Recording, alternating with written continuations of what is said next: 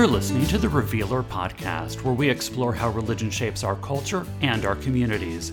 Produced by the Center for Religion and Media at NYU and hosted by me, Dr. Brett Crutch. Each month we sit down with experts to discuss the role religion plays in politics, in people's lives, and throughout our world. In today's show, we're getting ready for summer and discussing the importance of summer camps to the American Jewish experience. How did summer camps become an important part of Jewish adolescence?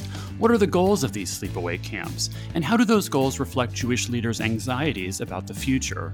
And as the American Jewish community continues to wrestle with questions over intermarriage, assimilation, and the importance of queer Jews and Jews of color to Jewish communities, how will Jewish summer camps continue to change to address today's issues? Hi, everyone. Welcome to the Revealer podcast. I'm your host, Dr. Brett Crutch. I'm very excited to be chatting today with Dr. Sandra Fox. She is the author of the new book, The Jews of Summer, Summer Camp and Jewish Culture in Postwar America. You can read an excerpt from her book in the upcoming June issue of The Revealer at therevealer.org. Hi, Sandy. It's great to chat with you. How are you doing today? Hi, it's great to chat with you too. I'm great. Great. So I loved reading your book. I will admit to listeners here at the start that I happen to be a product of one of the Jewish summer camp movements discussed in the book. I personally have some ambivalences about summer camp, but for several people I know, they think of summer camp as one of the biggest highlights of their Jewish experience, and their faces light up whenever we talk about camp. So I'm very excited to talk to you about this phenomenon. So I want to start in a way so that all of our listeners can be on the same page. How did summer camps become an important aspect of the American Jewish youth experience? What led to the growth and popularity of sleepaway camps as places where American Jewish adolescents should spend their summers? Great question. And there are a lot of different ways to answer that question. There's the geographic aspect to all of this, which is that in the history of American camping, when it really started to take shape in the early 20th century, most campers were in the Northeast. There's some statistic that in the 1930s, about 50% of all American campers were from kind of the New York or maybe the Boston area. So this is a very Northeast story. And Jews lived, the Jewish population was disproportionately at that time in the Northeast. So as Jews wanted to embrace aspects of America and take part in American mass culture, they gravitated towards camps just like the other white people around them, I should say. It was a very white experience at this time, and wanted to send their kids to camp as well. And that snowballed over time into making it an important aspect of American Jewish culture, something that not all Jews go through, but enough Jews go through it that, if you walk into a room full of Jews, a way that people create a sense of, oh, I might know you from somewhere. And Jews of all ages do this. What camp did you go to is often the question that's asked, maybe even before what college or what school. So there's the geographic aspect. And then there's some other things. So American summer camping becomes a wider phenomenon from the 1920s through the 1940s. And that's a period of rising anti-Semitism in America, this nativist 1920s in particular. So Jews are not welcome into most camps that serve Gentiles. It's either explicit or it's implicit. And also some Jewish families do prefer having their kids socialize with their fellow Jews. Mm-hmm. It's interesting because, of course, Jews did live in urban neighborhoods that were heavily Jewish, but recreation and leisure was not necessarily so separate in the cities. Mm-hmm. And Jewish children went to public school mm-hmm. in the vast majority of cases. It's not quite like with, Catholic immigrants where there was this Catholic school system. Mm-hmm. Jews did not really create Jewish schools, day schools, until later on in the 20th century. So another reason that summer camps become an important aspect of the American Jewish youth experience is that for at least some families, and certainly for some Jewish institutions, it was an opportunity for Jewish children to be socialized within the Jewish community, to learn, either Jewish religious values or cultural or political values. And that only that only comes to take more and more importance as the 20th century goes on. Great. So there's many different types of Jewish summer camps, and we're going to discuss some of those different types today. But you make the point in the book that even though there's a range of Jewish sleepaway camps that emphasize different things, you ultimately say that these different types of Jewish camps had striking similarities. So overall, broadly speaking, what would you say have been the main goals of Jewish summer camps? That's very dependent on the time period. So I'll make some delineations and differences between different times. So in the early to mid 20th century, where you have mostly immigrants or the children of immigrants attending camps, most camps that served Jewish children did not have particularly educational goals when it came to Jewish education. Some did, but the vast majority were primarily recreational spaces that were harnessing the summer camp to Americanize Jewish children. A Hmm. lot of them were ran by settlement houses, groups like the YMHA, and that was the primary goal of those camps. There were some cultural Jewish camps that were affiliated with Yiddish organizations or Hebraist organizations, but it's only in the mid 20th century, in the aftermath of World War II, that you get a much larger expansion of Jewish camps that have basically quite ideological goals. The different kinds of camps that I studied are the ones that I refer to as the most heavily ideological or educational, and we can get into what I mean by that. But Sure. these were Yiddishist summer camps, Zionist summer camps, Reform and conservative camps, affiliated with Yiddishist, Zionist, Reform and conservative movements. So, what's similar about them is the way that all of their leaders harness the summer camp, the sleepaway camp, and its 24/7 totalizing character Hmm. to bring Jewish children into their ideologies. Their ideologies differed, but the thing that they all gravitated towards was the summer camp, and they utilized it in very, very similar ways. So, you asked what the main goals have been. I would say their unifying goals, the things that they've shared in the post war period, was a sense that Jewish culture was in decline and that the summer camp could be the solution to it. That Mm. bringing kids into a controlled environment, and they used the words control. I mean, they talked about it very openly, that bringing children into a controlled environment where they would live in Jewishness, that was the main goal, was to basically produce better, more ideal, more authentic Jews than what camp leaders believed were being produced in American suburbia. So that was the shared goal, but their different visions of what that authentic Jew looked like is what makes them different. Mm. Yeah, one of the things that struck me in your book was how, following World War II and knowledge of what happened in the Holocaust, was then this shift for Jewish leaders in the United States of the idea that if Europe is no longer going to be the center sort of world Jewry, that now that pressure falls to them. And as you explained, summer camps become one way that they imagine creating a flourishing Jewish future now that the major hub of the Jewish population has shifted from Europe to the United States. So you mentioned four different types of camps in your last answer that you talk about in the book. I'm wondering if you could help listeners visualize some of the differences in those camps. So you mentioned Yiddishist, Zionist, Reform, and Conservative. How would you describe these different camps? How would they look and feel different to the campers themselves? It's an interesting question. I don't think they would look different. I mean, their environments wouldn't look vastly different. That is one of the things they share. They are modern American summer camps. What I mean by modern is the earliest summer camps at the turn of the 20th century were very small camping experiences, often for the most elite children in the Northeast.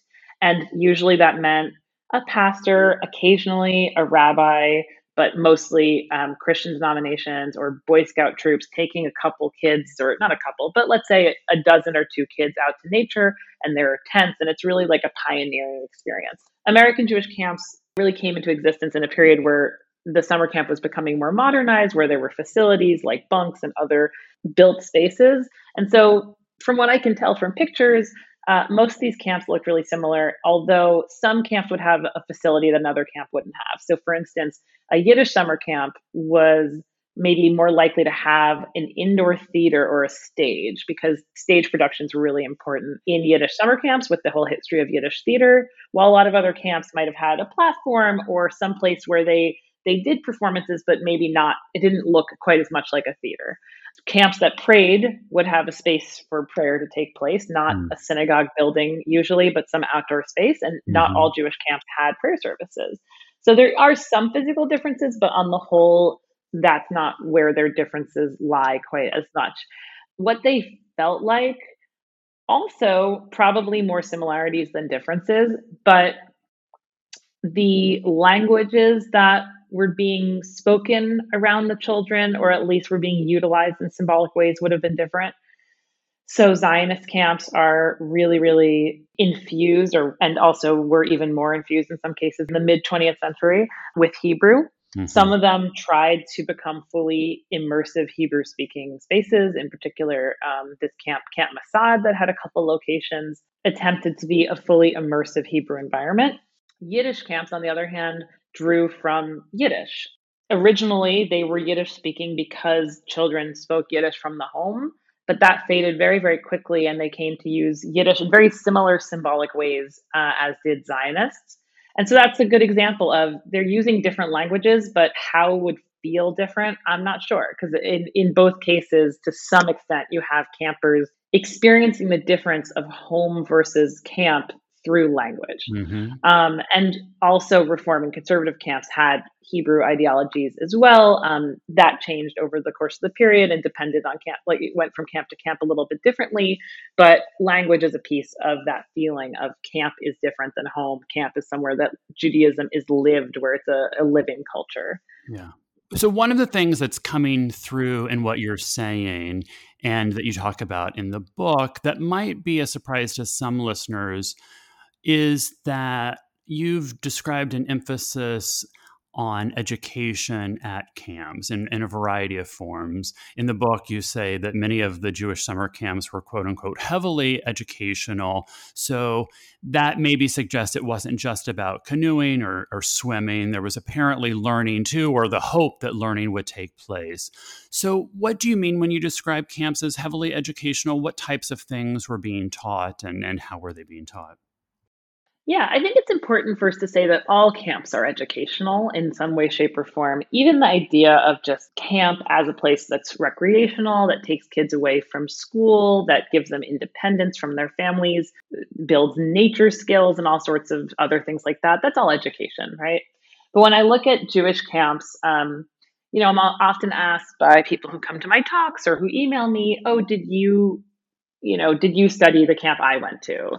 And sometimes they went to a camp, oftentimes they went to a camp that was mostly Jewish in its clientele or entirely Jewish in its clientele. Maybe it had on Friday evening for to mark the Sabbath, they would light candles and wear white. But beyond that, there was no Jewish content. But that's still a Jewish camp. I'm not saying those aren't Jewish camps. That's a Jewish camp too. Um, the camps I chose to study, basically because you can't study all of them, but also because these less educational, less intensely ideological camps don't necessarily have archives.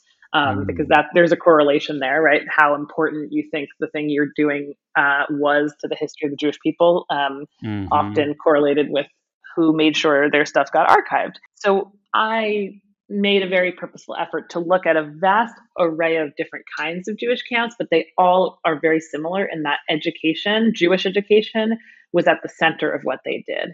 And heavily educational is not just that they had, let's say, an educational hour every day, which they did. All of these camps had every single day, except for Shabbat, an hour of the schedule dedicated to Jewish learning. Whether that was something about the religion or about the culture or about Jewish languages, but that actually every single hour of the day had to do with the camp's ideology. Mm. These camps rarely wasted a moment. And when they did have moments that were kind of quote unquote purely recreational, I think a lot of the camp leaders whose writings I found would say that they had to include these things, because otherwise campers would be unhappy. And to get the buy-in of campers, you do have to, the buy-in to the whole ideological project, campers also have to feel like they had a good time and that they Mm-hmm. were free. Mm-hmm. So heavily educational really refers to camps where every single hour of the day, somehow, some way, actually plays into the camp's ideological mission. Great. I'm having flashbacks as you're talking to my own camping experiences. We won't get into that though. So I want to stay with this a bit because I think this connects to one of the main themes that you talk about in the book, where you say that the goals of many of the Jewish summer camp leaders, as well as perhaps the institutions and donors behind them, reflected anxieties that shaped American Jewish life in the second half of the 20th century. Can you tell us what were those anxieties, and then how do you see them shaping Jewish camping experiences? Essentially, American Jews, as they enter the post-war period, they're living in a very, very interesting kind of contradiction. On the Mm-hmm. one hand, American Jews had never been, I would almost say Jews anywhere in the world had almost never been as comfortable in a society as Jews were starting to feel in post-war America. They were largely middle class or entering the middle class. They were moving to suburbia where they could Mm-hmm. have space and other kinds of luxurious comfort that they did not have in the cities they were living in. And they were becoming more socially comfortable. They were able to get jobs in places they were previously not welcome in. They were allowed to go to colleges where they were previously blocked by quotas. In other words, anti Semitism was on the decline, and that very much had to do with the fact that it was right after the Holocaust, and a lot of Americans who maybe previously would express some anti Semitic views in polite company no longer would do so. And so Jews have, they're becoming white, they're becoming affluent, they're entering suburbia. What could go wrong, right? I mean, these sound like positives, nothing to complain about here. But actually, when we think about the fact that this was in the direct aftermath of the Holocaust, we can start to understand how even these seemingly positive changes would actually lead to quite a lot of anxiety on behalf of American Jews, particularly Jewish leaders. I don't think most Jews in suburbia were worrying so much about this, but the people who were in charge of Jewish institutions and Jewish education certainly were worried about it. They worried, in short, that these kids who were growing up only knowing American affluent suburban comfort and social inclusion would not become Jews, would not behave as Jews as their elders understood Jews should behave or be. That there was something in that affluence and comfort that was antithetical to authentic Jewishness. Mm-hmm. So again, it sounds like complaining about a lot of privilege, and in some ways that's true. But when you think about the fact that the Holocaust had just happened and that American Jews are, at the same time that all of these positive changes at home are happening for them, they are basically carrying the weight of the Holocaust on their shoulders, that they know that Jewish culture is theirs to carry into the future. There's no European Jewry to look to anymore. I think that it can be hard to understand for anyone like our age, who grew up way after the Holocaust. But in the early 20th century, I think a lot of American Jews psychologically were able to assimilate and embrace America, knowing that back at home, back where their families came from in Europe, someone was kind of holding down the fort of whatever they thought authentic Jewishness to be. Mm-hmm. And that fort was gone. So American Jews are, experiencing this comfort and the social mobility and appreciating it, but at the same time, really, really concerned about the future of Judaism, about the lures of assimilation, and eventually they start to get worried about intermarriage because societal acceptance, being allowed to go to universities and to get jobs among their Gentile neighbors, of course, that's positive. But for a lot of Jews who believed that the only way the Jewish people would have a future was through endogamy, through marriage, between Jews, any change in that sort of rate of marriage, of intermarriage, started to create a lot of anxiety as well. And so it sounds like you're saying summer camps become one tactic to try to curtail assimilation and intermarriage by putting Jewish adolescents and college counselors, et cetera, together for the summer as a tactic to try to prevent what they're worried about, which is, it sounds like you're saying, a dilution of Jewish culture. Yes, exactly. And I would actually say it doesn't even just become one solution, it becomes looked up to as the ideal solution, the best, most likely to succeed solution. A lot of the questions I get when I give talks or when I give interviews does camp work? Has Mm-hmm. camp been Mm-hmm. successful? And it's an interesting thing, right? I don't know if people of other cultures ask the question, does camp work Mm-hmm. Mm-hmm. in that particular way? Like, Mm-hmm. what do we mean by work? So what I like to say is that I'm interested in how we got to that question in the first place, to investing so much in the summer camp as an idea that Jews basically expect it to solve whatever problems they Yeah. cite going Yeah. on in American Jewish life. Yeah. Great. Well, while we're on this topic, then, since you've mentioned concerns over intermarriage, one of your chapters addresses sexuality at summer camps. And as you just talked about, there was raising concern, growing concern about the possibility of Jews marrying non Jews. And so, then one way to deal with that is to encourage teenage campers and college age counselors to develop romantic relationships, even though camps probably didn't want to advertise necessarily that they were promoting romance or sex. So, how did you see the role of sex and sexuality, maybe even queerness, playing out in Jewish summer camps, officially and unofficially? When I was writing this first as a dissertation many, many years ago, I didn't think I was going to write about sexuality at camp. I wanted to be taken, quote unquote, seriously as a young scholar. And so much of the humor around Jewish summer camps is the idea that they're hypersexual atmospheres. If you think about the movie Wet Hot American Summer, which is not explicitly about a Jewish summer camp, but in every way, shape, or form is implicitly a Jewish summer camp. The whole joke is that it's this extremely hypersexual place, and that's in a bunch of other places in the media and pop culture as well.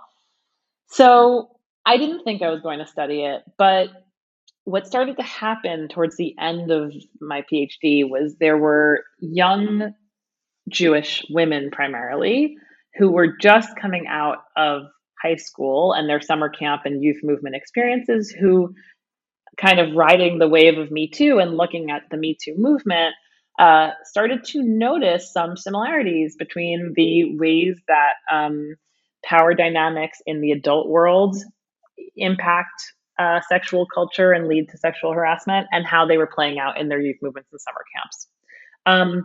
And so suddenly I said, oh, so there is something here I need to understand. It's something I want to uncover, which is, how did Jewish summer camps get this reputation?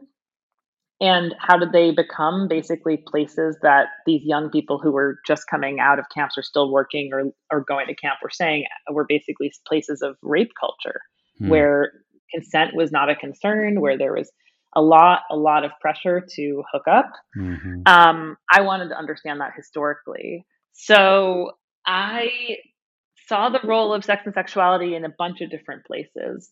Um, of course, it must be said that there's sort of a difference between pre-sexual revolution and post-sexual revolution, which also mixes with the rising anxiety about interfaith marriage. So let's say in the 50s, Jews were not very concerned about interfaith marriage at that point. There were some, there were people who were marrying out of the faith, but it was still considered a pretty infrequent phenomenon. And the way that romance and sexuality played out at camp was largely that people sent their kids to camp so they would meet the same kinds of Jews that they were. So, you would meet the kinds of Jews that were into the same cultural or religious expressions of Judaism as you and your family were.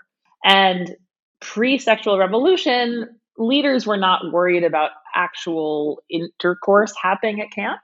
And so I actually found, interestingly, that campers had a lot of freedom to go into the opposite sex's bunk and things like that, to quote unquote sneak out, and everyone knew it was happening because no one was actually worried, that none of the adults were worried that more than a little bit of kissing and necking, as they called it back then, would be going on.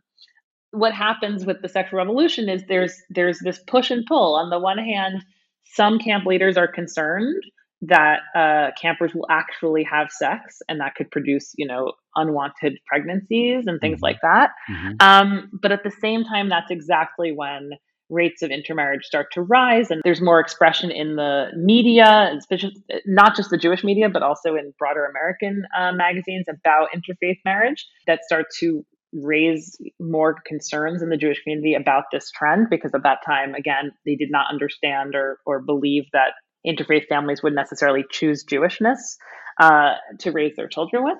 And so what I found was that there were a bunch of different factors that kind of brewed together to create a very, very interesting environment in Jewish camps when it came to sex and sexuality. On the one hand, anxieties over interfaith marriage give adults a reason to allow campers to do what they were going to want to do anyway. And you have the sexual revolution happening at the same time, which, on the one hand, some adults are, applauding this change. Jews tended to be on the more liberal side when it came to sexual issues.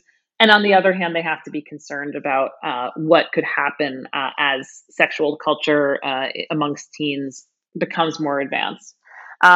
And I also found that in Zionist camps, there was another factor, which was the Israel factor.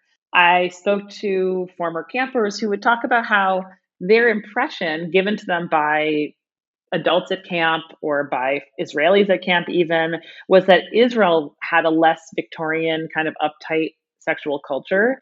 And so part of the Zionist camp ethos was to emulate Israeli culture, and to basically to be kind of like Israeli culture when it came to sexuality, and to give campers even more freedom. Now, this is interesting because actually everything I've read about Israeli culture would kind of go against this idea that it was less Victorian and uptight. Actually, there's a lot of uptightness in Israeli sexual Mm-hmm. culture. But what's interesting is that sometimes these things are based more on impressions than they are based on fact. Right. Sure. One of the former campers also said Israelis smoked cigarettes, so I wanted to smoke cigarettes. This is how these things can go. So the other piece of it too is that in order to get the buy-in of campers, to get campers excited about being there, and to make them feel like they were taking on their camp's ideologies as their own, on their own accord, willingly, um, sex and romance was a way to foster that feeling. Camp leaders understood that one of the things campers wanted most from going to camp was an opportunity to explore sex and romance. And so there are some sources that say very explicitly any efforts to curtail this will be at the detriment of everything else we're trying to do here.